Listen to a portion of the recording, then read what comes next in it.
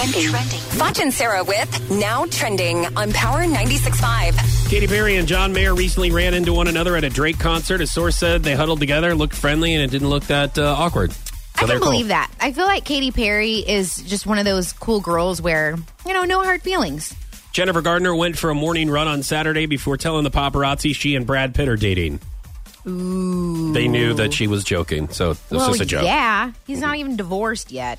Bass Pro Shops, of course, is buying Cabela's for $5.5 billion. It was, of course, announced yesterday, but is it? Yeah. That's so much money. Let's see. Some other trending stuff here. It looks like Rihanna broke her no selfie rule to show off her new hair. She got long dreadlocks.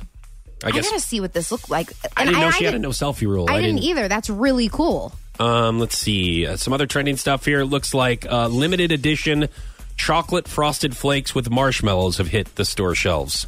That sounds really good. I just bought a box of frosted flakes the other day. I haven't had them in forever. Why'd you buy them? Because I didn't want to steal them? No. I mean, what? Shut up. I mean, what kind of question is that? Why did you buy them? What do you want me to do? Steal them?